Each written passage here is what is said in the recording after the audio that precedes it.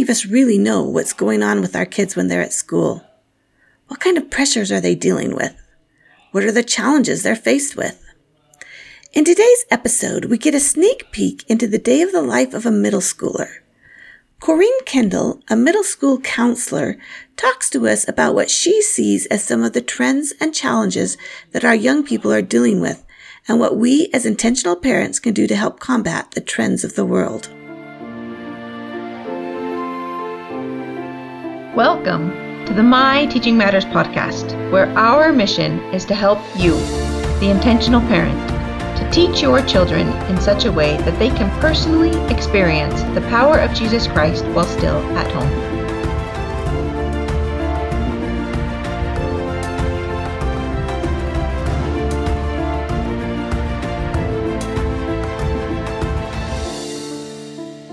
Hi, everybody. Welcome to the My Teaching Matters podcast. I'm Leslie Johnson, your host today, and with me is a special guest, Corinne Kendall. Say hi, Corinne. Hi, everybody. Corinne is here with us today. She is a school counselor, and I have invited her to come and talk to us and tell us a little bit about what she sees being in the schools as she's with children of all ages and backgrounds and different home situations, and she has some interesting insights. So, Corinne, could you take a minute and just introduce yourself and tell us a little bit about you and what you do? Sure. Well, so, like she said, I am a school counselor. I have been a licensed school counselor for 4 years now, but I have been working in the school systems for quite a while. I've spent 3 years in an elementary school and 5 years in a high school. My last 4 years have been in a junior high middle school setting. So it's been really great to get to know the kids on different levels. And that's a little bit about my history. What else did you ask me to say? Just about your family. Tell us a little bit about you and your family. And you've got 4 kids. Okay. I have 4 kids. My youngest is 15, and then my oldest is 21. So 2 of them have graduated high school, and my youngest is in 9th grade currently, and I have an 11th grader. So that's a little bit about my family. We live in the Salt Lake Valley. I have lived here for many years, since I've been married, basically. And so we've raised our kids here in the city, and that's a little. I've been married for about, it's 23 years, and that is a little bit about my family. That's awesome. Thanks, Corinne. So tell us a little bit about what you do as a school counselor, and maybe share with us a story or two of what you see on a daily basis being with children all day long. Okay. Well, let me start with a quick little story. I am currently in a school where so last year our school had 7th, 8th, and 9th graders. This year we moved to 6th, 7th, and 8th graders. So we brought up 6th graders and 9th graders went up to the high school. So our 6th graders have a class called 6th Grade Success. And we as counselors, we go into the classroom once a month and do a classroom presentation. And so a couple months ago, I was just walking around the halls, the cafeteria area at lunchtime, and one of our cute little 6th grade boys came up to me and said, "Miss Kendall, when are you coming back into our classroom? We love having you." And he's like, "I've got an empty desk right next to me. You could come sit anytime." So he just wants us in there. And it was so cute to have a boy, for one, say that to me. And then a little 6th grader. So I feel like it's really great getting to know the kids and being in a setting where you can have an impact on them and their lives. But the state as a whole, Utah, I'm talking about, I don't know much outside of Utah, but we are trending to get school counselors in every level of schools. So far, we have them in every junior high and high school, and it's going to, they're trying to get them in every elementary too. So I found that it was interesting when you said that we're trying to get more counselors in the younger grades. You know, I don't even remember having a counselor when I was going to school, except in high school, who helped me, like you say, with my schedule changes or graduation. So what is it about what's trending in our world today that we feel like we need to give more support and more counseling to our children as they're growing up? What do you see happening in the lives of these kids?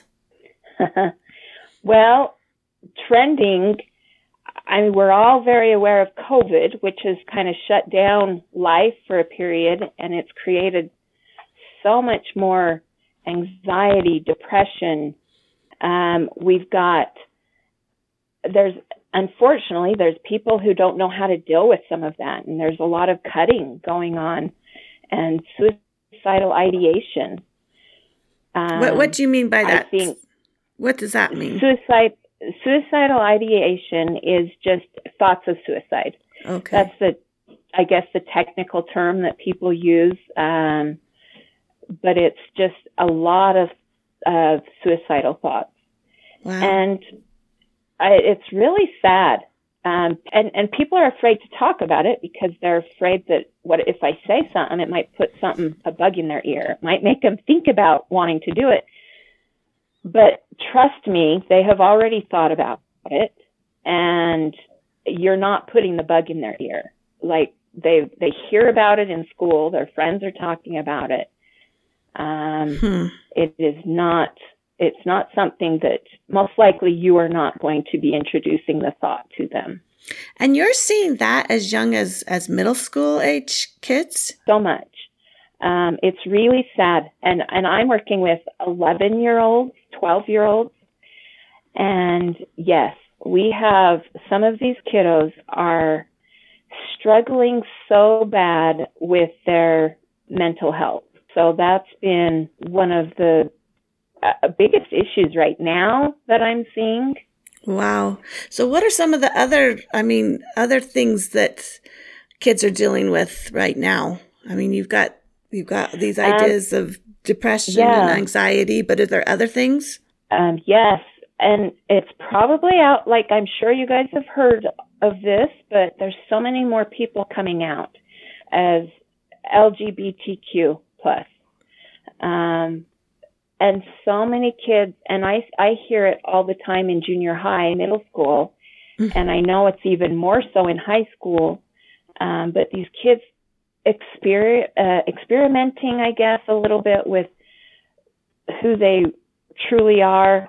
I do think because it's talked about so much that it's more on the forefront of their minds also. Do you feel like it's kind of a fad? Is this something that kind of is becoming an in kind of thing, or what's your thoughts? I do think there's a little bit to that. I think that maybe someone doesn't feel like they fit in, and so then, well, let's try it this way. And our LGBTQ population, they are generally so willing to accept anyone. Their arms are open. And so it's a group of people who really feel accepted and loved. And so, a fad or not, I think it's a way to feel included. Interesting. What about, I remember being young like that and having a lot of insecurities, having some, not feeling comfortable in my own skin. I'm sure that that's still around. Yes, absolutely. And kids, a lot of times, they just don't know how to deal with their feelings. They don't know. They have a feeling of loneliness, a feeling of anxiety or depression, and they don't know how to deal with it, and they don't know where to go. So, you see them going to the internet. A lot of times these kids don't feel comfortable talking to adults about it. they may share things with their friends, but a lot of times some of these kids don't really have friends they feel comfortable even opening up with. You, as a counselor, then, are going into the classrooms, you're broaching these topics, you're talking about some of these things just to kind of help them. I would imagine you're trying to help them see it in a positive light, how to deal with these kind of issues in a positive manner instead of some of the negative responses that they are trending towards. Is that kind of what you hope to be doing as a counselor? Yes, absolutely. We go into the classrooms and hopefully just, for one, we get in there and help the students see that there is an adult in the building who they can talk to about these kind of things. Mm-hmm. That's the number one thing, is I want my face out there so that they know that there's someone they can talk to. A lot of kids are comfortable with some of their teachers, but do teachers really have time to delve into some of these issues? Not usually. Gotcha. And so that's our number one thing, is just to get our faces out there so that they know that they can come talk to us. And because there really are so many resources out there that we can guide them towards. And we have to let parents know if there's certain situations, but for the most part, it's confidential and they can just talk to us, and it really is just we are a sounding board to them. So do you have an experience of somebody I don't know, maybe you can't tell because things are confidential, but what kind of things would these kids come to you about? What are some of the problems that they feel like they need to share or have counseling about or help with? Well, some of the problems, for the most part, I have people coming all the time for test anxiety. They don't know how to deal with their emotions, and they get too amped up to take tests very effectively. I have kids, especially at a junior high with sixth graders, we have a lot of tattletelling. Mm-hmm. So that's fun.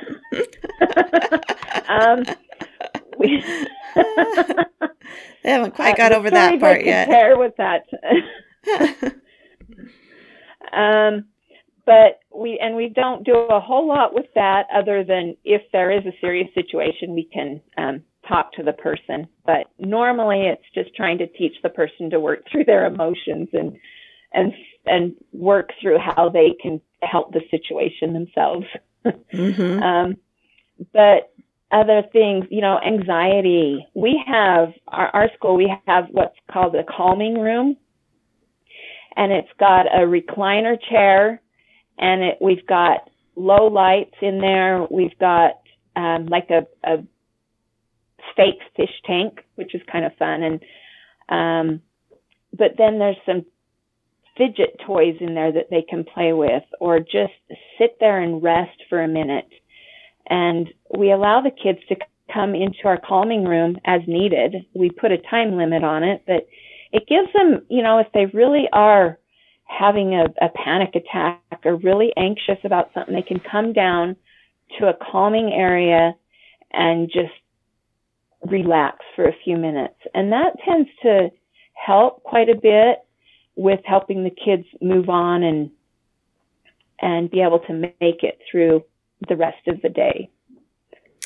So what do you think are some of the causes for this high anxiety and some of these issues that these kids are dealing with? I don't know if it's more prevalent now than it used to be, or if we're just recognizing it more.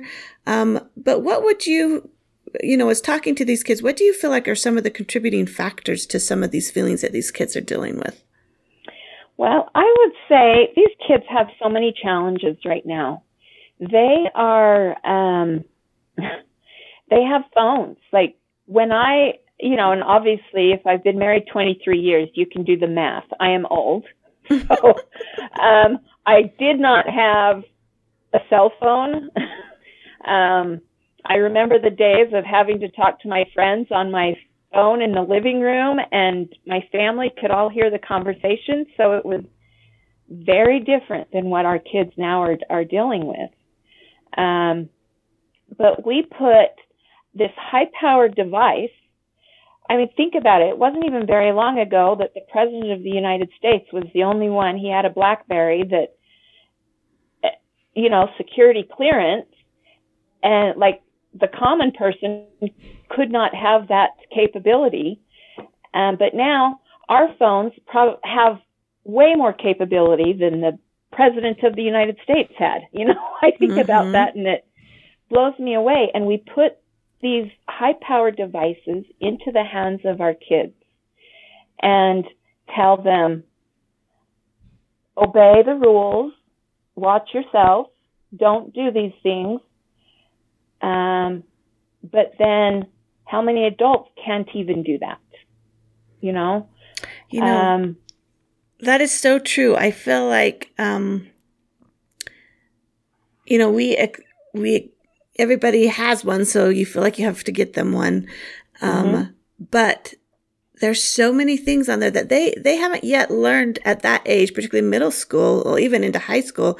They haven't learned yet. Their mind hasn't developed to the point that they know how to control themselves and how to make those kind of choices. And so when we exacerbate that issue by giving them access to all of these things, I can see how that can just really make it difficult for them to monitor themselves, monitor their time, monitor their thoughts, monitor their actions when they're so influenced by what is on media. Yeah. Well, and nowadays, we have sixth graders. There are not very many sixth graders in our building who do not have a phone. Wow. Our school itself has become, last year, and we did it again this year, we made it a no technology zone during the school day. So kids cannot have their phones out. They're not to be on their devices at all, other than their Chromebooks for schoolwork. But during the school day, we had a debate whether to let them do it at lunchtime. We've chosen not to.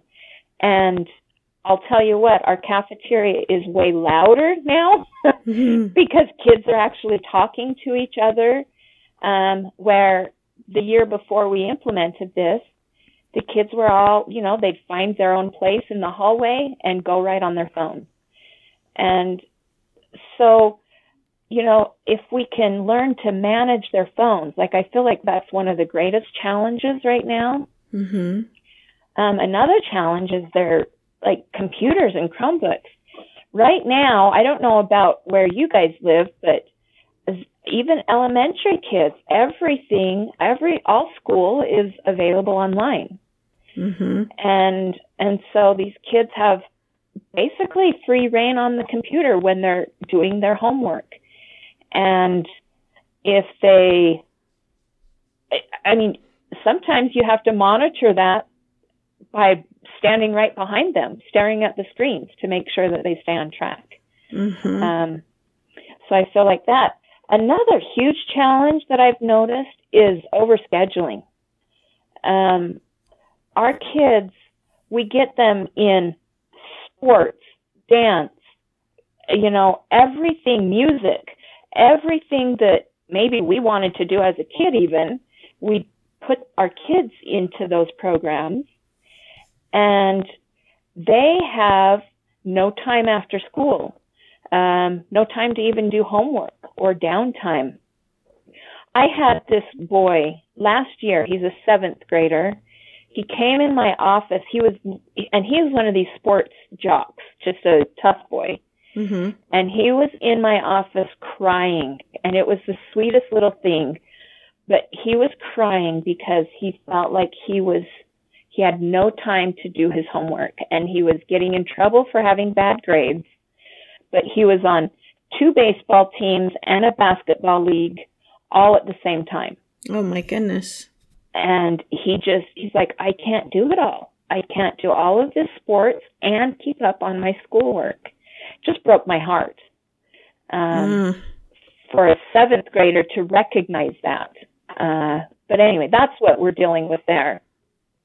You know, that as parents, it's so hard to, like you say, you want your kids to be involved. You want your kids to have all the things that you didn't have, or the neighbor's kids are doing this, so you want your kid to do it. It's really hard to prioritize those things. That I think a lot of our audience are these intentional parents, and I think that as we recognize what this overscheduling can do, you know, I remember growing up, and I think that, or not growing up, but when my kids were small, and I think was easier then than it is now. But for our kids, we let them choose 2 activities, or, you know, 2 sports that they wanted to do throughout the year. And then we were just very intentional about what kind of activities that we were doing. And when we felt like things were getting a little bit out of control, when we were going so many places that we didn't have time to spend together as a family, when we were too exhausted to have our scripture study, and when we were going so many different ways, we couldn't do family home evening. It's like, okay, it is time to scale back. And those are hard decisions to make, because it's hard to let go of those things. But I think if we look at it from an idea of, you know what, we would actually be helping our children if we were to take away some of the things that are keeping them so busy, and just let them, including their phones. Because I found, like, for my kids now, if they're not doing something, then they're on their phone. I think, when do you have time just to think? Or when do you have time to just veg, or to be creative, or to do something that you haven't done in a long time? And those are hard decisions to make as a parent, to help our children see that. Yeah. No, it's really difficult, because you do want your kids so involved. And can I share a quick story about my own personal family? Yes.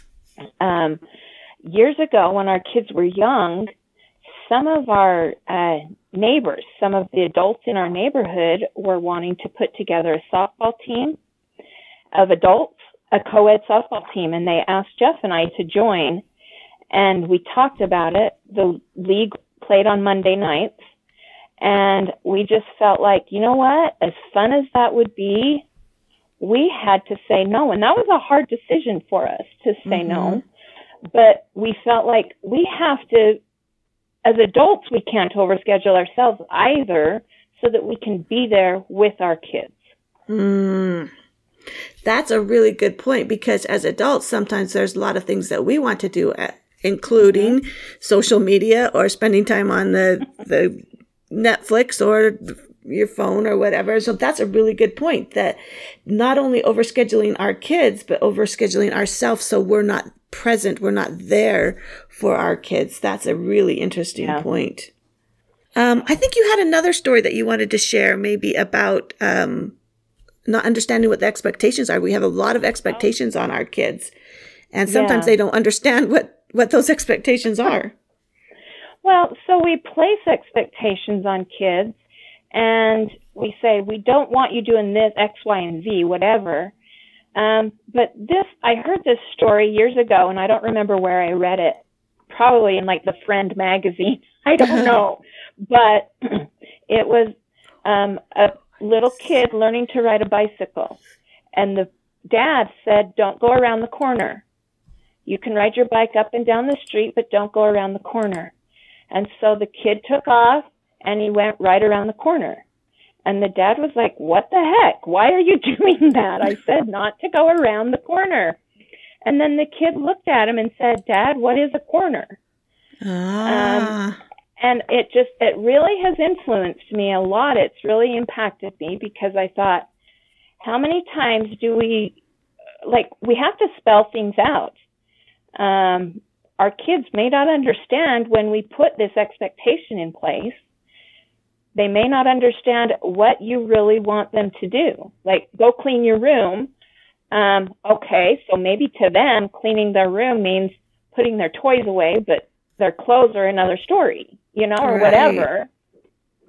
So we can't get too upset. Like, just teach the expectations and be clear with them, but don't just expect or assume that they understand everything you're saying, because their minds don't work the same way as yours.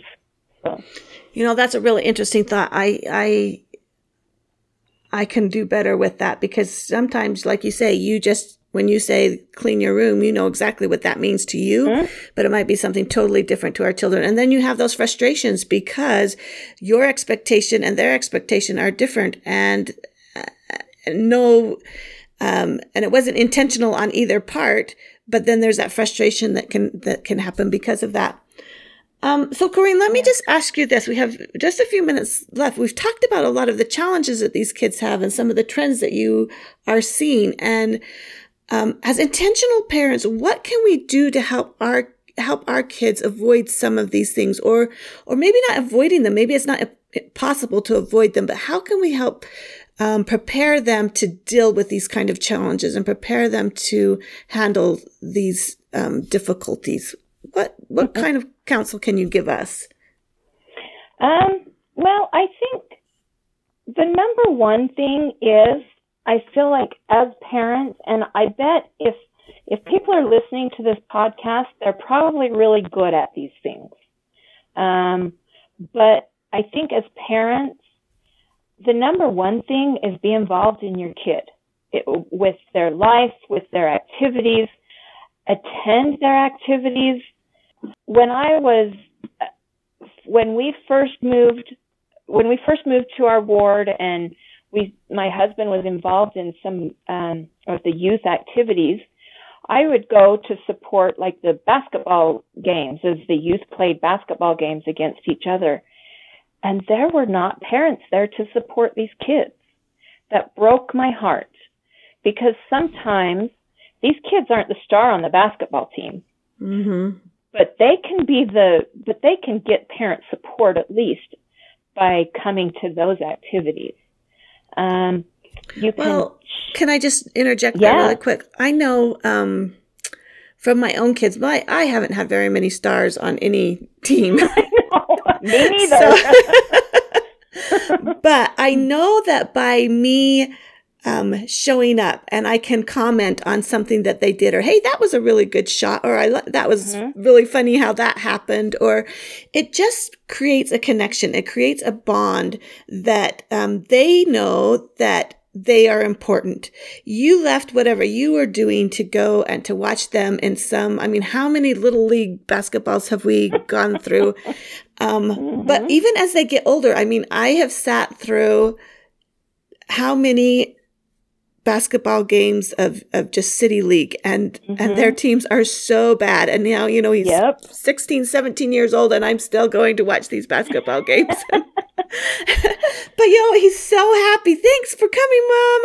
I love you. And I just think that those kind of things, it's not that it's such a great experience. What it is, it's telling them, I love you through your actions. You are important to me. I'm putting you over top of some of the things that I would rather be doing. Even if it's just rather be home watching Netflix, but no, you've made the effort to go and watch them.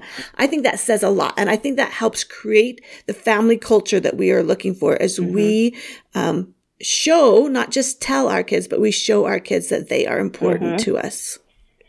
Can I share one more story? I don't know how much time we have. We're good. Yeah, share a story. Okay.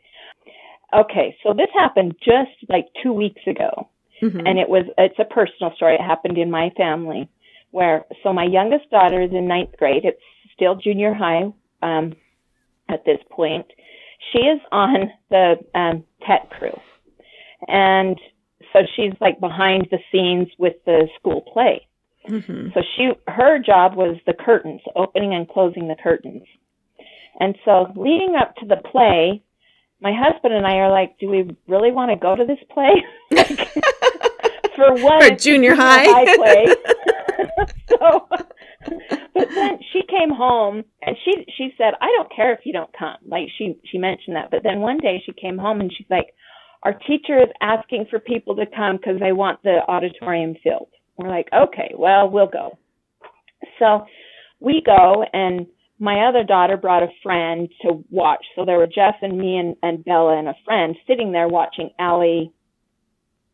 not watching her, watching the play, but watching the curtains open and close. Curtains, and I think they only opened and closed about 3 times through the whole play.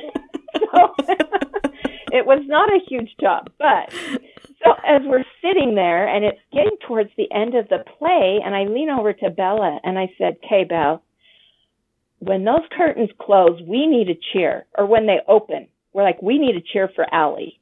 and so when the curtains opened, and Bella had actually gone and told some of Allie's friends who were watching too across the aisle from us. And so there was this huge cheering section when those curtains opened, cheering for Allie to open those curtains up. And she opened them, and then what was cute was after the play, she came running out with the biggest grin on her face, gave every one of her friends a hug, hugged Jeff and I, and it was just touching. It's just like, I hope that by us going to support a junior high play, watching my daughter open and close curtains, will mean a lot to her in the end. Mm-hmm. That her parents, her family took the time to go and support her in this. So I just think it's important to support your kids. That is an awesome story. I love that. And I think that you're absolutely right. I think that as kids, some of those challenges that you were talking about earlier about even trying to find their identity, they're trying to figure out who they are. Well, if they know that they're part of a family, they know that they're part of a family that loves them and that praises them and encourages them, that gives them a lot of stability. They don't have to go looking for something outside of their own realm, because they know where they belong. They know who they are in this family setting. And that's why families can be so powerful, is because it gives them identity. It gives them a connection to something outside of themselves. Yeah. Great. Is there anything else that you can give as far as advice for us as parents? Oh, man. Well, I'm not sure. Like, the best thing is just being involved. Mm-hmm. Watch for signs of sadness. Watch for anyone trying to, change, trying to fit in. Like, I think parents have their pulse on their kids, mm-hmm. if you are there. Another huge thing I would say would be family meals together. I think that is critical. And just like there might be nights where some kids aren't home at the time it's time to eat. But lately, because our family's older and our kids are going and coming and whatever, there's been meals where it's just been my husband and I. We still sit down, have a prayer, and eat together. And if there's a lot of times there's just us and one kid, and that's how it is. Mm-hmm. But we have our family meal time together. So I think that's critical. I agree with you. I just think that there's so much that can happen as we do those small things. Like family meals is not a big deal, but over time, those kids, again, it gives them a sense of belonging. It gives them a sense that they are part of something, that you're waiting dinner for them, or, we have so many fun discussions around the dinner table that when it is just Brent and I, we are like, kind of boring. It is kind of boring. Because dinner time actually happens to be the time that sometimes they will open up and they'll share what happened with their day, or, it's when you can connect. And so to let go of that can really minimize how much effect that you can have connecting with your children. So just the other day, even, and it's Allie, she's my colorful one of my family. Leslie knows her. She's great. We all love Allie. She's fun. But she, and I was surprised to hear this, and this happened maybe a week ago. She just said, "Mom, I'm so glad we live in a family where we put our phones away at dinner time."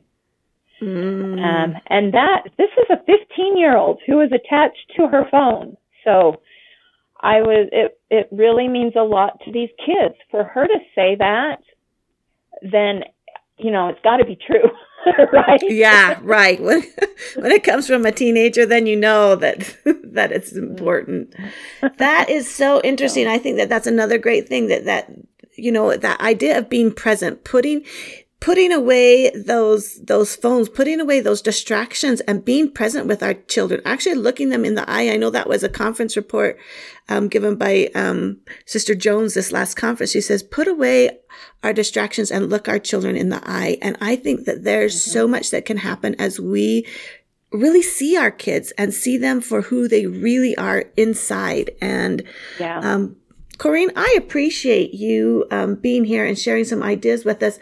I know that we have some additional things that we had wanted to talk about. Maybe get down a little deeper into some of these things that our children are dealing with. And so we're going to actually do kind of a secondary podcast where we can dig deeper a little bit into what is happening with our children as far as anxiety and depression and even suicide. And so if you are interested in those kind of things, join us next week, because it'll kind of be a continuation of what we talked about here. And Corrine has some experiences that she's going to share with us about just what our children are dealing with in the world and how we can help prepare them to deal with some of these things. So thank you all for coming. Remember, your teaching matters. We'll see you next week.